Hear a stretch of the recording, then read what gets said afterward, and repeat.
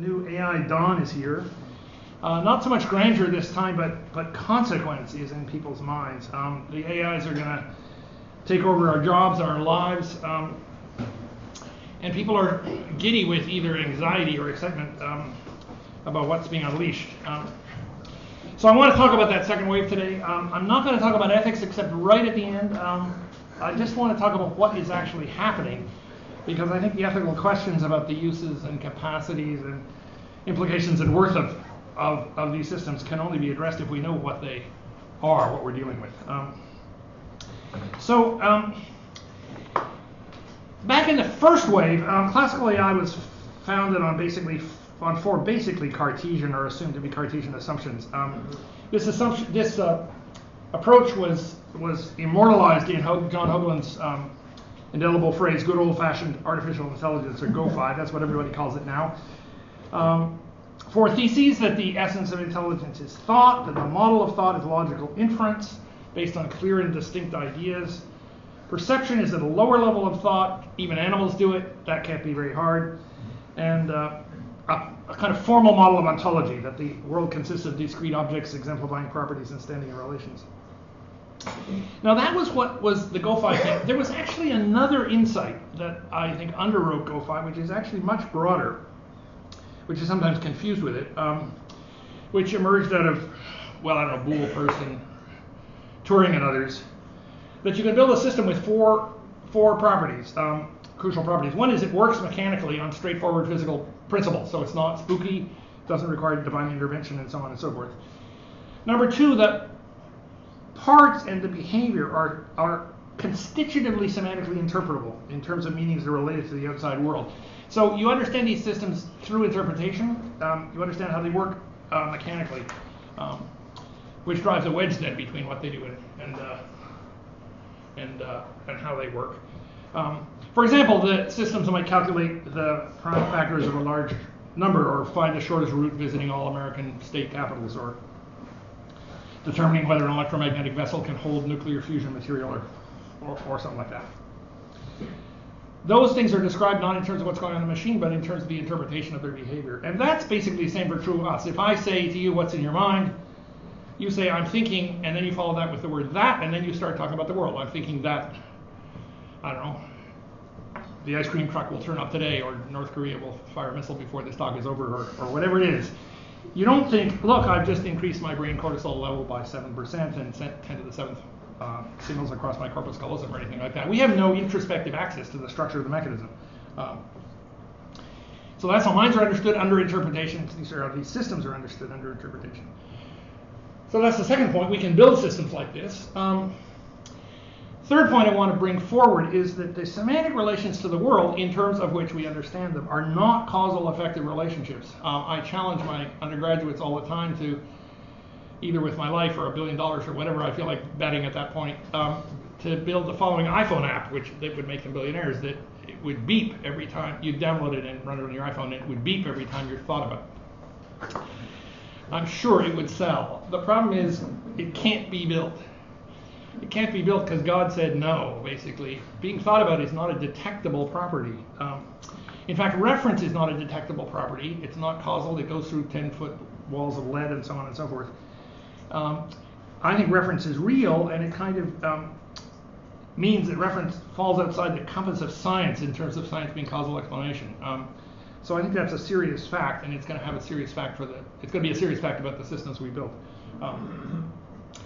And then the fourth thing is that they're normatively governed, which means that not only do we interpret these things in terms of their semantic relationships to the world, but semantics is not symmetrical. You're supposed to get it right. Logic systems are supposed to preserve truth, not just stir up symbols randomly like a Cuisinart. Figure things out. Errors need to be corrected, and so on and so forth. It's basically a normative enterprise, and what I want to say is semantics is deferential. Semantics defers to what's the case, so that what's the case about the system is deferent. Even if you're an artist, what's true about the system actually has to defer to what the world is like. Now, those four views, I think, actually underwrite all computational systems, just about, not just GO5 systems. I think it's an amazing idea. It was absolutely stunning when it came forward in the 30s and 40s. People didn't believe you could build systems that had these properties. Now it's considered utterly banal. I want to put up a picture of a quote here that I grew up learning as a kid. I don't know who said it. Every great idea in languages for most of history and obscurity has one brief moment of glory and then lives out its dying days as a platitude. And I think that this idea basically had its brief moment of glory in the beginning with Turing and so on and so forth, at the beginning of the 20th century. Now everybody thinks it's boring. But anyway, GoFi was built on it.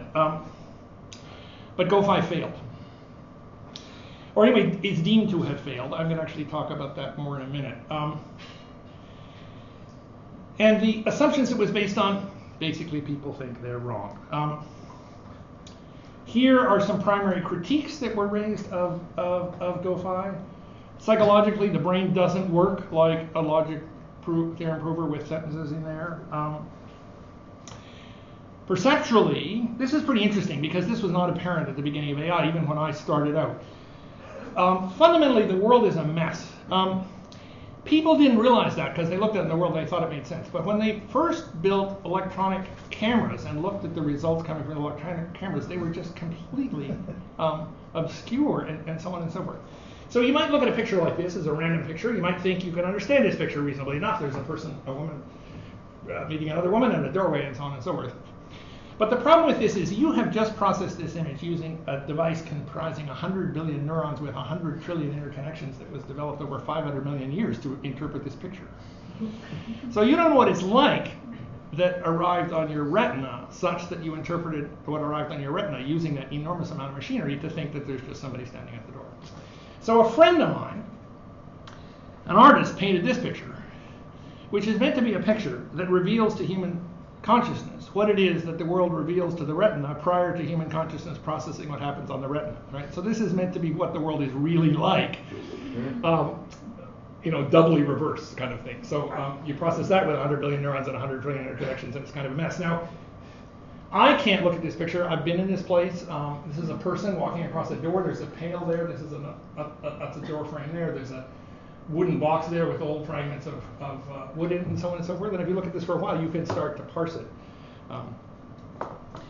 But what this is just meant to be an example that perception is not so simple as all that, and the animals are impressive. So that was one of the things about GoFi that collapsed. And as that picture sort of shows, it turns out, when you actually build systems and embed them in the world, that the world doesn't come chopped up into neat objects after all. AI systems tried to make special worlds that were like that at first so that they could run, but it was just hopeless, and the real world is not like that at all. And epistemologically, which are the ones that I'm going to focus on more today, it basically was concluded that intelligence doesn't come from rational, articulated steps of anything like logical inference. It's better understood, this is Bert Dreyfus's phrase, as patterns of skillful navigation and coping being thrown into enmeshing social and personal projects. So a kind of process-engaged activity kind of view.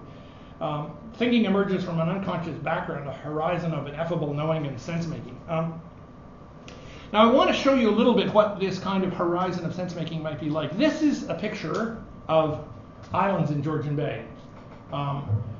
It's pretty complicated, and if you were trying to articulate in language what was going on there, it would take some work. But what I want to do is now say, suppose the islands which are above water are your words. Now I want to show you what's underwater. This is all of the rock structures that make the islands all interconnected and so on.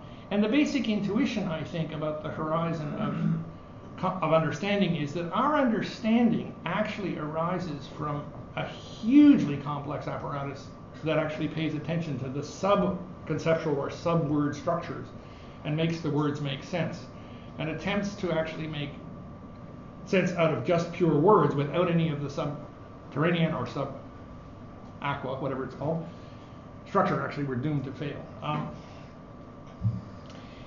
But then also there was this problem with common sense. There's a famous case in MIT when I was there, actually, of asking a medical AI system how to cure a kidney infection, and it said take the kidney out and boil it. Now, There's something right about that, and there is something wrong. And what it is that's wrong is that the system just doesn't get it. And one of the things that was stunning for 20 years of AI was that systems just didn't get it. It was staggering how they couldn't get them to do much of anything except in very restricted domains without stumbling over the fact that they didn't have any common sense. And then when they tried to represent common sense explicitly in the GoFi model, very famous system, first tried to encode in first order logic everything in the encyclopedia. Then they decided there was going to be a million facts, I think, or something like that, or 10 million facts. Then they decided they need to encode in first order logic all the facts that were not in the encyclopedia. That was another 100 million facts. This process continues. R.V. Guha, who did this stuff, originally went to Google, actually started the knowledge graph, which actually Google uses for its search engines now. Apparently it has 7.6, somebody in our class said this the other day, 7.6 billion facts explicitly encoded. But still, Google doesn't have any common sense. So there's actually something serious about this common sense thing. Okay, so that was basically what happened to GoFi. Now, 50 years forward, we have this new thing called deep learning. As you probably know, it was largely credited to people in Canada, including our own Geoffrey Hinton at this very university. So we need to figure out what it is and how does it relate to GoFi with respect to these challenges which actually caused GoFi not to succeed in those enthusiasms from the 70s. Here's the kind of picture you might see if you actually read about deep learning, and I actually think this picture will probably convey nothing to you, so that's fine, ignore it. I want to tell you in words that I think are comprehensible what deep learning systems do. 4 facts. The first one is that they're very good at dealing with very shallow inferences, so just a few steps, if steps at all, just a few steps, maximum 10, according to the people who actually originated this whole line of research, on massive amounts of data involving very large numbers of very weakly correlated variables. In contrast to logic and GoFi, which use sort of theorem proving to deal with, I'm actually pointing this thing at the screen, and I think all I do is get laser lights reflected in my eyes. Logic is good at actually deeper inference on modest amount of information involving a small number of highly correlated variables, like x implies y, or if not b and q, then r or s divided by w, whatever. Hugely strong correlations. Recognizing people. GoFi thought we could recognize people by saying, well, their eyebrows are like this and their hair cut is like this of the following 27 styles, and their hair color is, one of these 9 shades, and so on and so forth, and it was hopeless. Face recognition is now extremely good. Cameras do it, and what they do is they have millions of variables about your face. Nobody can tell you what those variables are. They start out with every pixel that the screen produces. They cluster them and so on and so forth. And things are extremely weakly correlated with each other. I mean, correlations of 0.001% and so on and so forth. But it turns out if you have enough weak correlations, you can actually come to conclusions.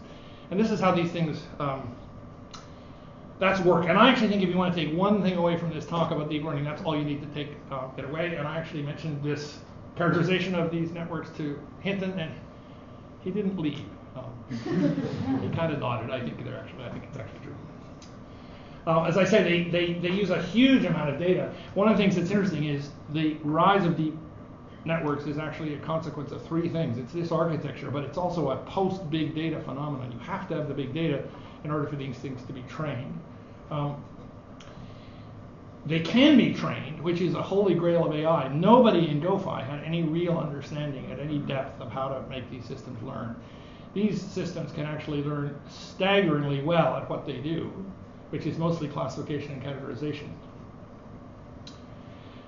But when they learn, they use staggering amounts of computational power. I mean, really serious amounts. Some of the big systems they run on video cards, 128,000 video cards, all running at maximum power for 3 days and using up the power of a power plant kind of stuff. I mean, there's actually very serious ecological worries about the amount of power that's going into training these deep networks. So anyway, that's kind of interesting. But the results are impressive. They can sex chickens, which not a lot of people can do. They defeated the World Go Masters, the AlphaGo program coming out of DeepMind, which is a company that Google bought. It not only did originally, but it's much better than it was. The last tournament I knew about, 7, I think, World Grandmasters were all together playing as a unit, sort of collaborating, and they tried to play this thing, and it was actually, and basically, somebody who knows about these things told me that they basically, it's like, oh, the system's perfect as far as they can tell.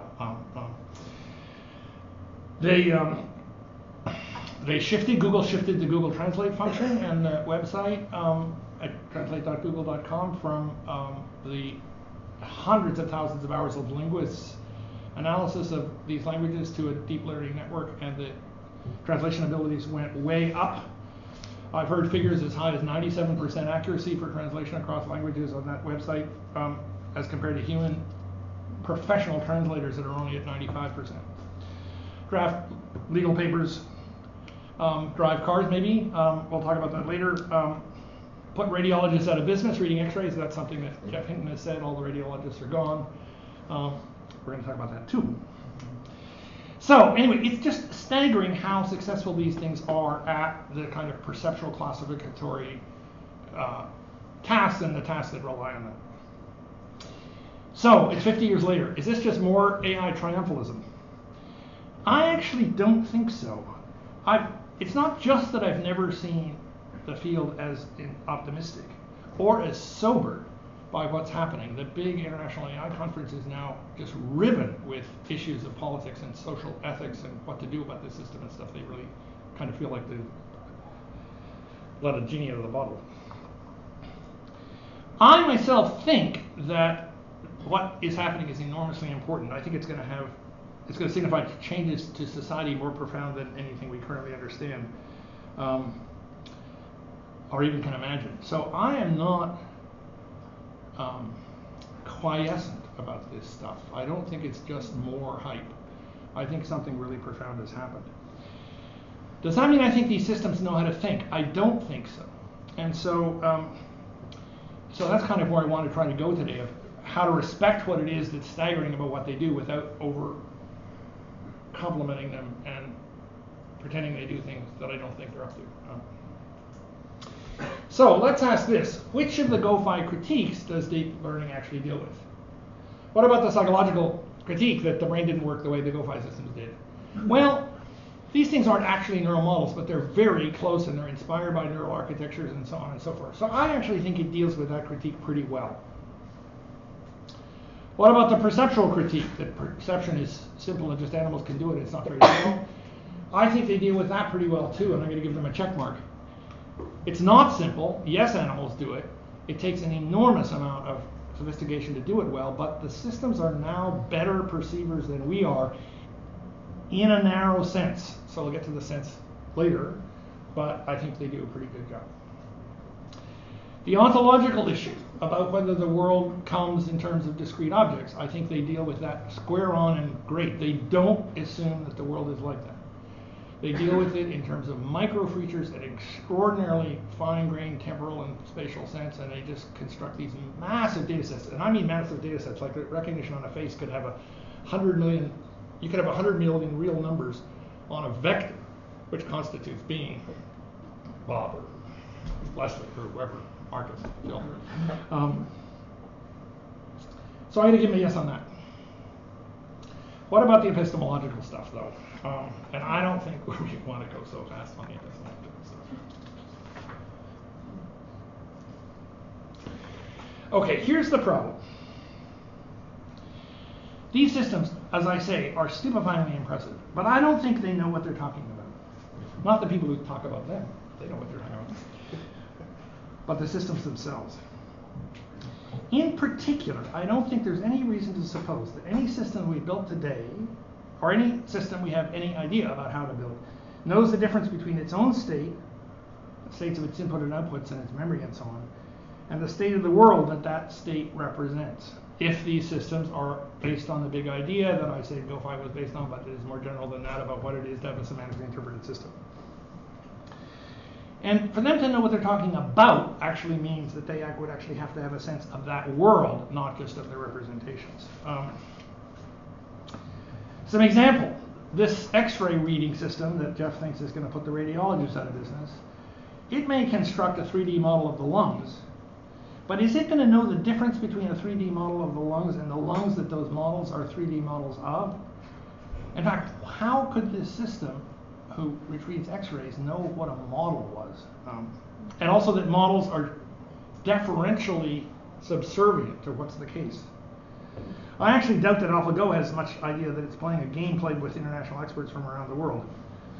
Or that there's a game that is different from the game, that the game it's playing is different from the representation of the game in its inputs. If somebody tells it some move happened, and somebody says, hey, that's not what Lee Sedol, was that his name? Did, then maybe the person will say, oops, I made a mistake. But the system's not going to know that that was a mistake, right? It's just going to believe basically everything that impinges on it, because it has no sense of the world at all.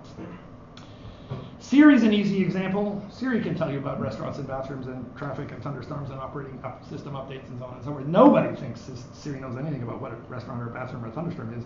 I don't even think Siri knows anything about what an operating system update is. But I think what's true of Siri is true of more systems than you might think. The point is, these systems, being computational, built on that original model, are semantically interpreted, in fact, constitutively semantically interpreted. That's what they do, according to us. We understand them in terms of what it is that they do in their represented worlds. They don't understand themselves under interpretation. I'm not saying they don't act in the world, and I'm not saying their symbols don't have any semantics. So I'm not talking about formality and all the stuff that John Searle talked about and that kind of stuff.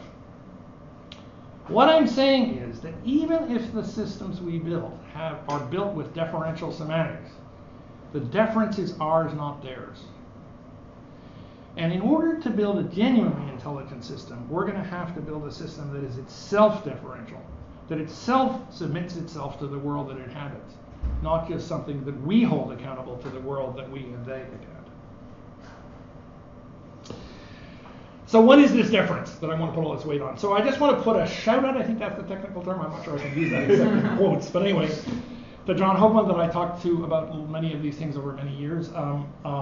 Unfortunately, he passed away early, which was tragic, and I hadn't framed this stuff in terms of judgment and deference and so on and so forth before he passed away, so I really regret not being able to talk with him about it. But we talked a long time, and as we used to laugh and say to each other, each of us would say things that the other person was about to think. That's the best kind of friend. So, what is deference?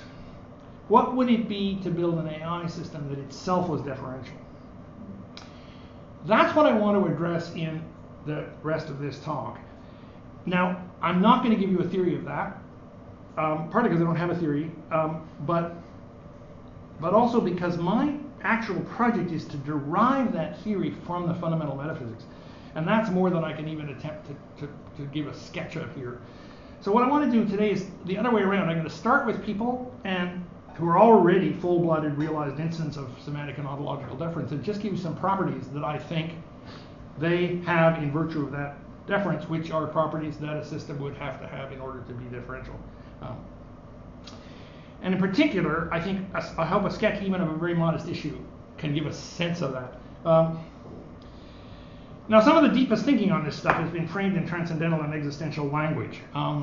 Kantian inquiry into the forms of sensibility and understanding as conditions for the possibility of knowledge of objects as objects, and Heidegger's existential question of the possibility of being towards the being of entities. I'm going to try to avoid that kind of fancy language here and put it basically flat-footedly, but that doesn't mean I'm not deferential to them for their understanding. And I'm going to just say, look, what would have to be true of an AI system for the most elementary thing you can imagine, for it to take an object to be an object in the world? In other words, what would it be for an AI system, not just to represent or deal with or beat up or construct or anything like that, something we take to be an object, but for itself to take something to be an object, for it to refer to and therefore be deferentially oriented towards that which it takes to be object? I don't think that's trivial. Not only do I not think it's trivial, I don't think taking an object to be an object is anything any computer system I know of can do. I also don't think that deep learning sheds any light on what it would be to be a system that can take an object to be an object.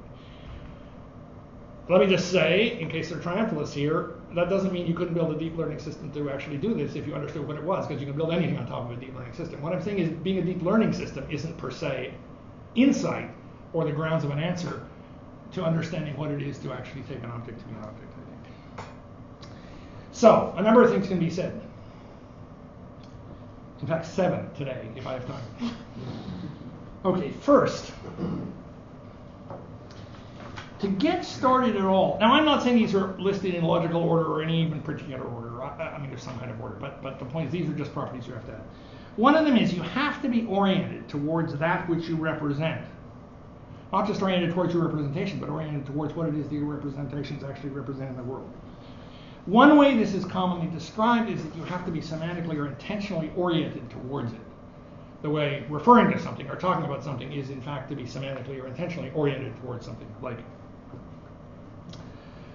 I don't know, fall reading week or whatever.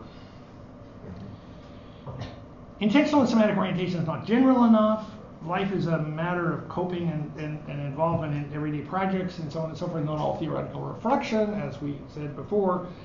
So if you wanted orientation in a wider sense, you could use the Heideggerian terminology of comporting yourself towards an object. But I'm just going to talk about it as orientation. There's got to be an orientation towards that object. Secondly, for a system to take an object as an object, it has to be able to distinguish the object from its representation of it. It's got to actually be able to make the difference. The exact thing that I said that neither AlphaGo nor X-ray reading systems can do, as far as I know. Which is to say, these systems have to be able to distinguish appearance from reality. To invoke a distinction about 17,000 years old. It's not enough. I run into this suggestion in CogSci a lot. I don't know if people will suggest it here, but just in case. It's not enough, in order to distinguish appearance from reality, to have quotations or meta-level data structures, so that we can take some of those representations to be representations about the world and others to be representations about its own appearances, basically. Because the problem is, in order for us to be able, or it to understand the difference between base level representation and the meta level representation, we already have to know what the difference, what a representation was, which itself involves, if you're going to know it as a representation, you have to know the difference between appearance and reality to start with. So that's not a starter. It's got to be different from you.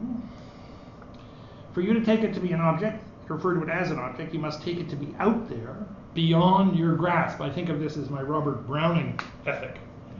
An object,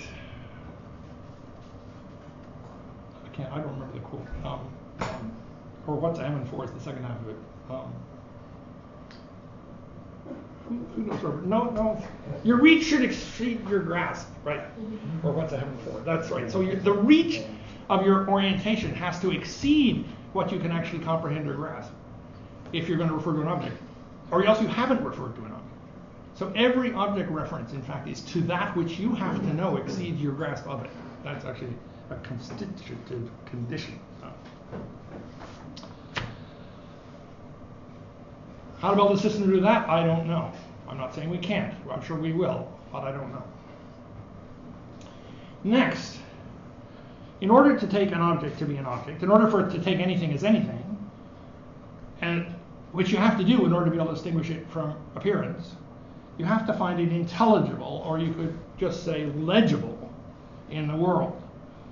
What does intelligible or legible mean? Here we can avail ourselves not only of Kant and of Heidegger, but also of John Hoagland, but not only them, but also of Kuhn and social constructivists and a plethora of other people. To be something, to be an electron or a faux pas or an on-ramp or an ATM machine, to say nothing of being a student or a professor, is to participate in a constituted domain, which is in fact constituted by regularities, rules, practices, configurations, structurations of reality, and so on and so forth, in which we, as the epistemic agents, in fact, taking something to be something, registering it as something is how I put it, we have to be doing that in whatever ways are appropriate to the constituted domain in terms of what participation in that is like. So to take an electron to be an electron is actually to hold it into a whole physical scheme about what it is to be an electron. There isn't anything to being an electron other than being that in the world, which is different from us, which exceeds my grasp, which fits into the constituted domain of electrons and protons and all kinds of other things that I actually know less about than physicists do. Similarly, to use the sort of example John Hoagland likes, to be a knight fork in a chess game or home base in a baseball game or something, it only is to be what a home base is according to the rules and practices and plays and so on and so forth of baseball. There's no such thing as a home base independent of that. Or a knight fork. And similarly for ATM machines and no confidence votes and arms ramps and even chairs and tomatoes. So you have to find things intelligible, things that exceed your grasp. Not only do you have to find them intelligible, you have to tell the difference between information or thoughts or ideas or presentations or perceptions and so on and so forth about them, which are right and wrong. It's not just that you have to be able to tell right from wrong. That's hard, and you do have to do that, although we don't always get it right. The more profound point is you have to be such that there is a difference between right and wrong for you. What are we such that right and wrong is an issue for us? Not just an incidental property of claims, but a normative commitment we undertake in order to get things right. That's part of what it is to find out about things. You've got to be committed to getting at the truth of it, as we say, to care.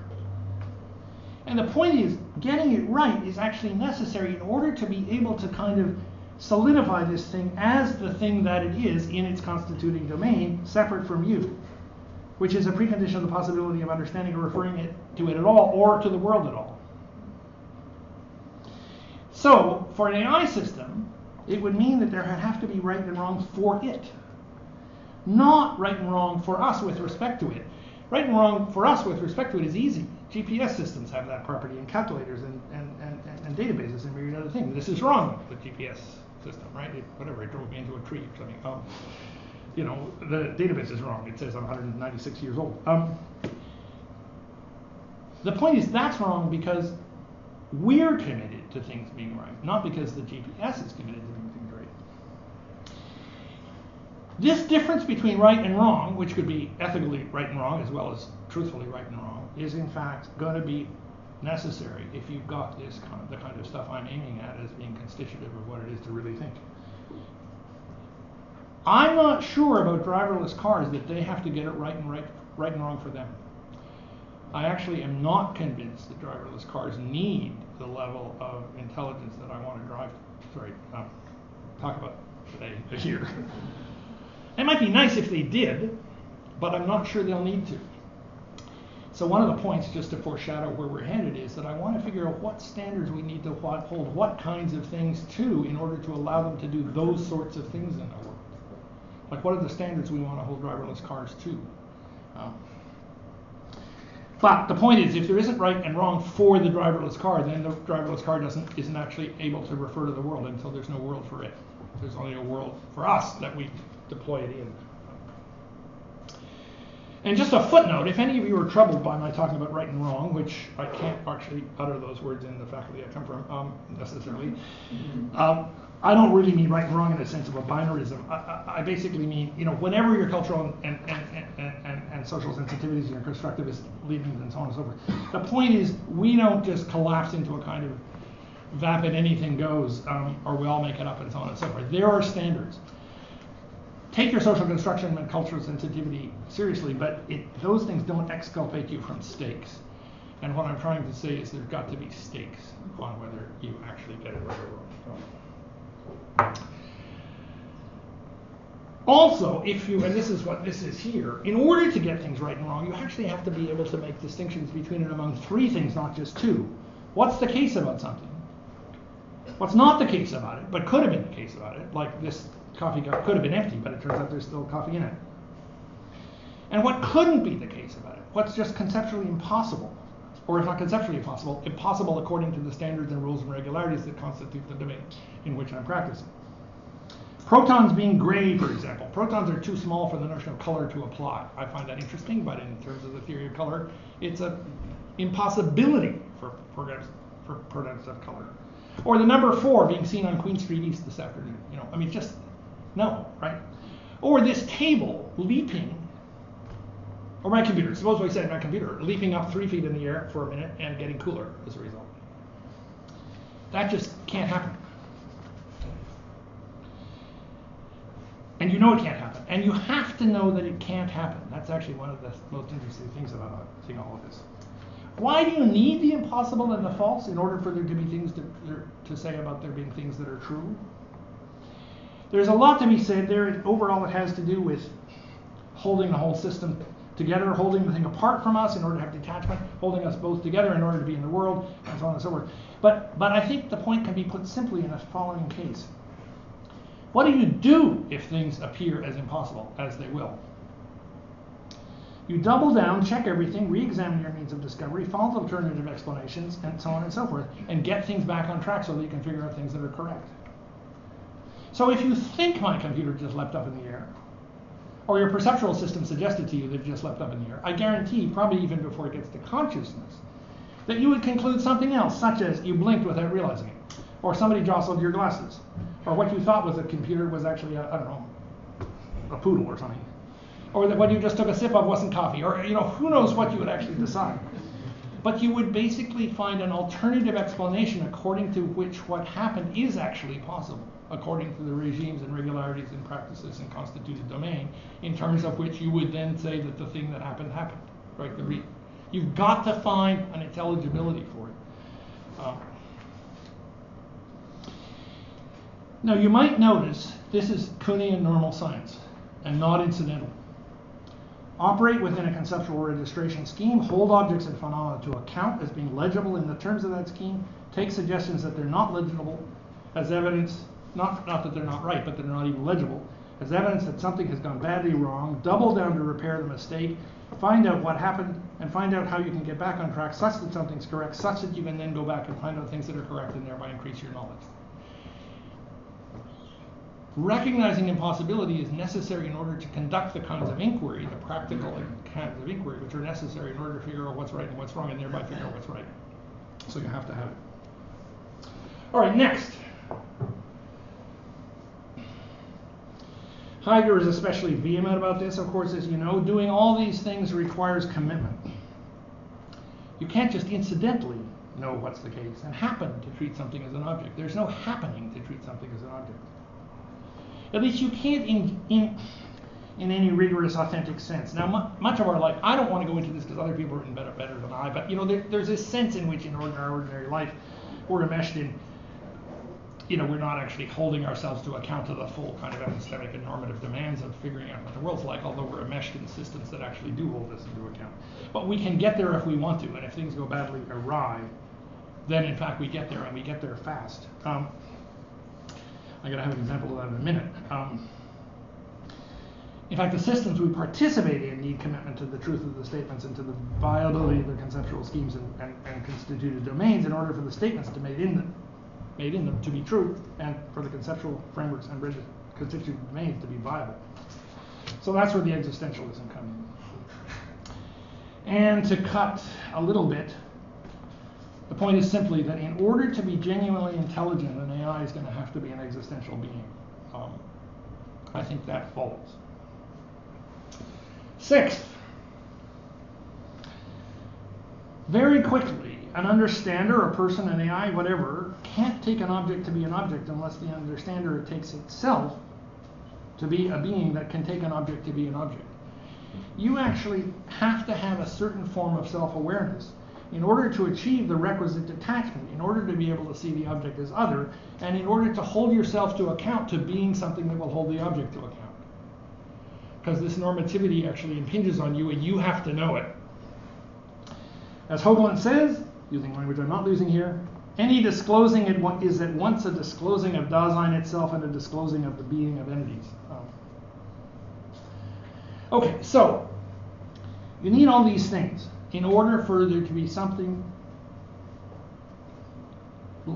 In order for a system has to exemplify all of these properties in order for there to be something that is true for it. And there has to be something that is true for it in order for there to be something in the world that it takes to be an object as different from it.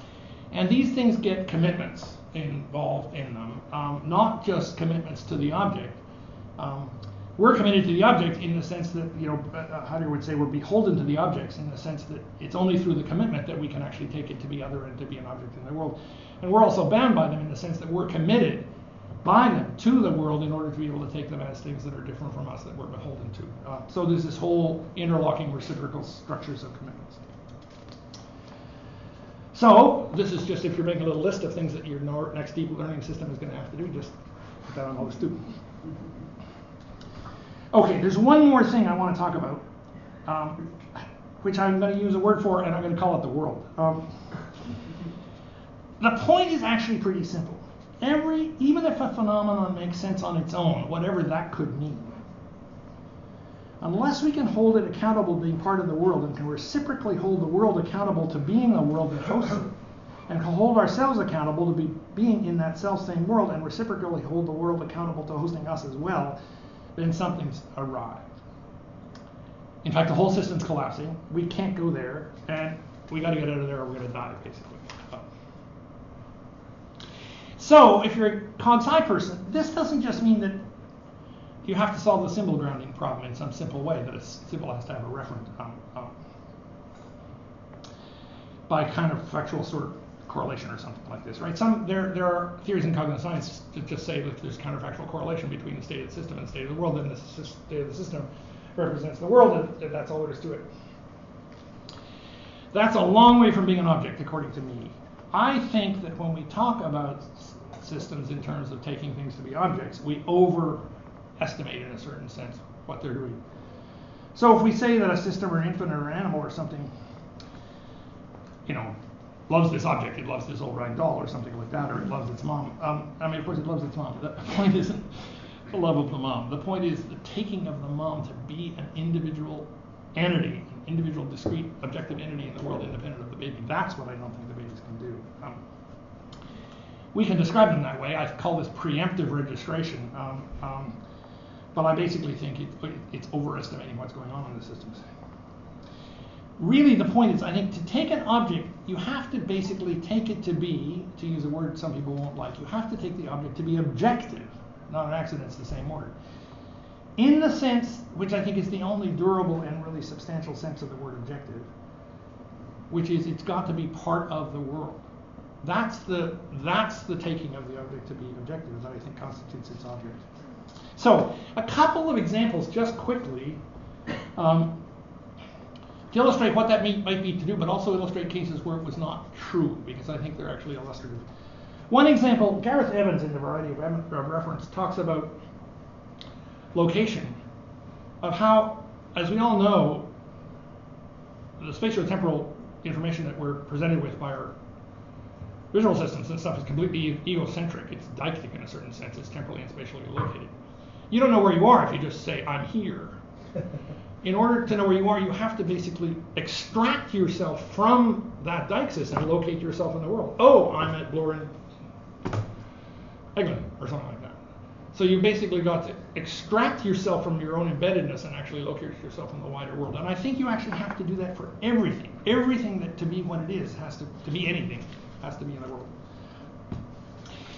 Some negative examples. I was at a talk, so I went to Duke and for a while, and they have a Center for Parapsychological Research, and I went with a friend of mine, actually the person that introduced Jill and me, and you know this guy, and he gave this talk about conversations across lead walls or through buildings or whatever it was like this, and I don't even remember what he talked about, but it was like that, and he had very impressive statistics and stuff, and then everybody clapped us very politely and left at the end, and the guy walked up to Guben, our friend, and said, look, can you just tell me something? Like, I read papers in psychology experiments, and my statistics are just as good as theirs, but nobody believes me. And Guben said this thing, I thought it was brilliant. He said, look, your statistics were fine. They could be a whole lot better. They could be better than anything in psychology terms. Still no one's going to believe it. Because nobody can understand how it could be for you to be right.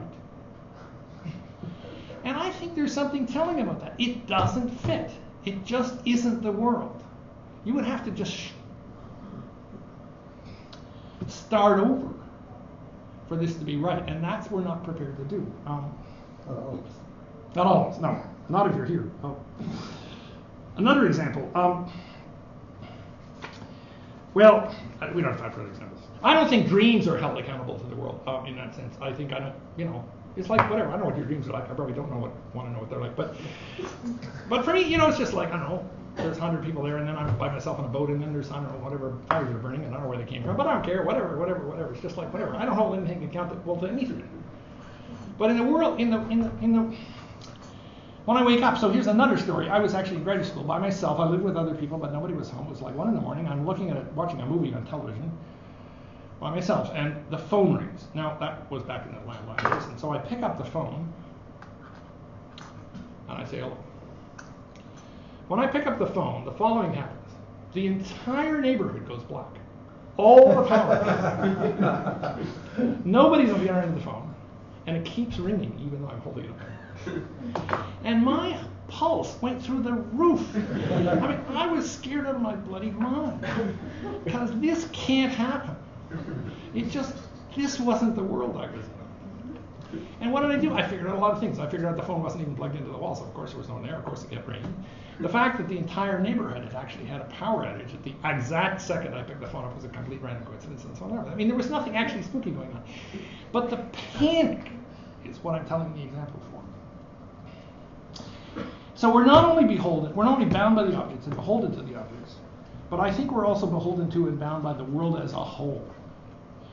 And that doesn't mean the whole in the sense of being an object. The world is not an object. It can't be.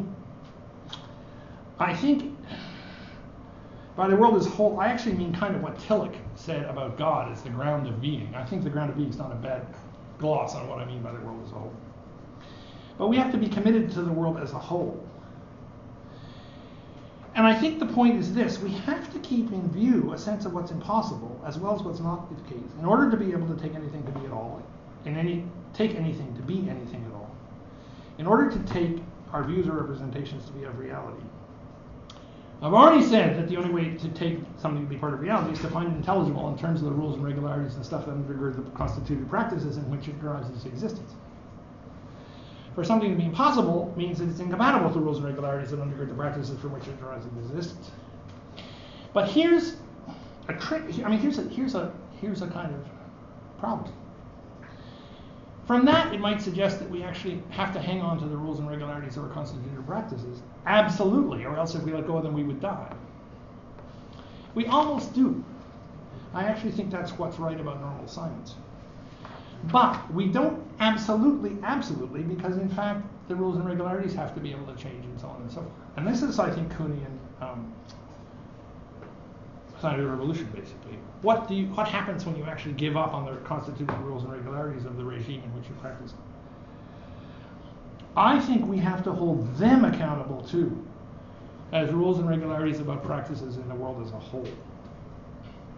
So I think they, as well as the objects, as well as us, as well as our practices of taking things to be objects and so on and so forth, are all accountable to the world as a ground of being.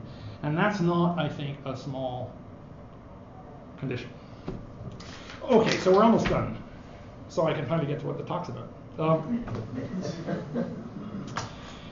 So I've said all of this stuff that I think is actually necessary to a kind of full-blooded human understanding. What about animals? Animals are kind of accountable to the world in a certain sense too. They take it, they have a kind of rudimentary awareness. I mean, it might be exquisitely precise, they might be absolutely loving and so on and so forth. I'm not saying they're not more impressive than us in certain respects. But they don't actually, I think, engage in the sorts of existentially committed practices of developing an understanding of the world as world in order they can actually have things accountable to them outside themselves and so on and so forth. An objectivity. They don't do that. But here's something about animals that I think is true, and it's actually good for the animals. They actually do participate in their world.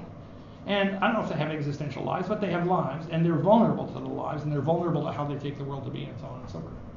So even if their epistemic prowess is modest, there's a kind of authenticity to it. They are actually thrown and live in the world as they take it to be, in whatever sense they can take the world to be. So are we. But this is not true for computers and AIs.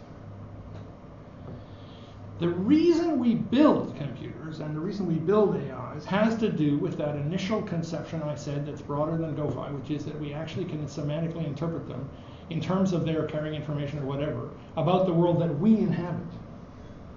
That's why they have power in our lives. But what that shows is that the information and stuff that they carry is not about stuff that matters to them.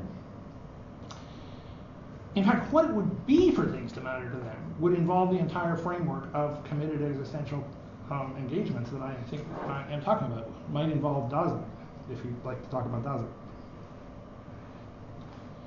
So, when we ask computers and AIs to figure things out, to decode our x-rays, to query our databases, to massage our data, to translate our languages, to drive our cars, it's only we who have any authentic understanding of that which their representations represent, not them. Right? So it's not, if your driverless car should avoid pedestrians, you should say, look, that's a norm on your car. Pedestrians, of course, I actually wrote pedestrian here. I don't think pedestrian is a word, but I guess I don't know what I was drinking. But anyway, pedestrian is only something people do and understand and value, not cars. But the point is this, it's not clear that our driverless cars will actually be able to distinguish appearance from reality at all. It's not clear that it's not that they won't understand they're pedestrian. It's not clear they'll understand anything as being in the world independent of them. We ask computers to deal with representations and tasks that we take to be world involving, even though the computer has no sense of the world as world in the sense we're talking about. So what are they doing? And this is what I want to use the word reckoning for. I want to use it as a label for the kind of stuff they do, the representation, manipulation, and other forms of intentionality and semantically interpreted behavior carried out by systems that are not themselves capable, in the full-blooded senses I've been talking about here, of understanding what it is that those representations are about. And I'm going to use judgment for the form of understanding I have been talking about, that's capable of taking objects to be objects in the full-blooded sense, and is committed to them and to the integrity of the world as a whole, and beholden to them and bound by them and all of the rest. And of course, why these words? Well, there's Hobbes' claim that reasoning is just reckoning, which of course I don't believe now, and so on. But also I think the word judgment is interesting. Now, there may be professional philosophers in the room. I believe I know some. In philosophy, a judgment is often taken to be an act. I judge that the grass is green. I judge that, in fact, I don't know, Toronto is in Ontario, something like that. That's not what I mean by judgment here in the first instance. In the first instance, what I mean by judgment is the sense of judgment conveyed in English when I say that person has good judgment, or that's a person of considered judgment. Or what I might say if I say about somebody they lack judgment. Look, we can do that, but you know they just don't have good judgment, whatever. I also want to reserve the act of judging something to be so and so, to be an epistemic act that is based on judgment in the sense that's got all this existential commitment and world caring and commitment and so on and so forth behind it. And again, in case anybody thinks this, I'm not taking judgment to be a mark of the mental, because Lord knows, and woe is us, there is much mentality that doesn't have this full form of judgment behind it.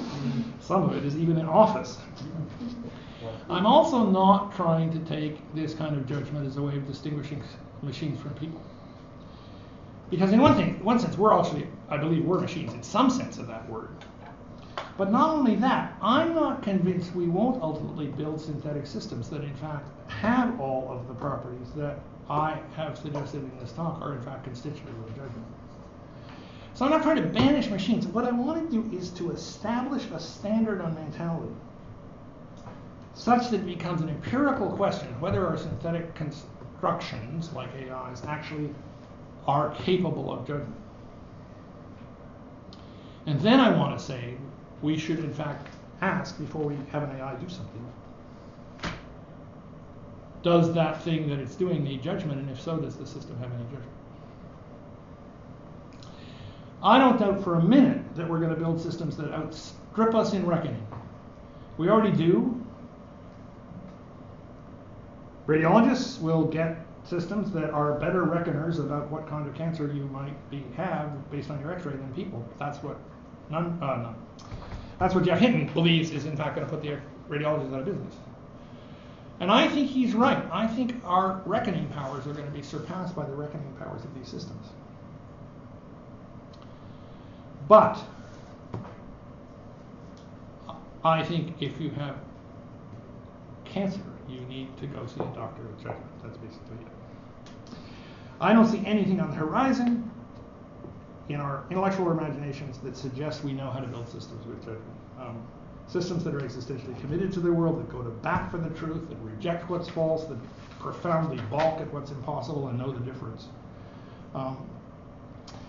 It's that kind of judgment, I think, that underwrites what matters about the human mind, not all human minds, but what's unique and sacred about it that we will forego at our peril. So I've got one more slide. Oop, the world. Which is this. This is my only slide on ethics of AI.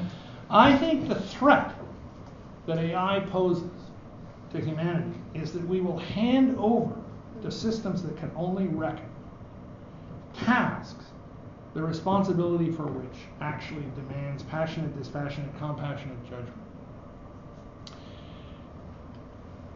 Then we're in trouble. And I think not before then. I mean, we could blow ourselves up with nuclear weapons too, but. All right, so thank you. That's it.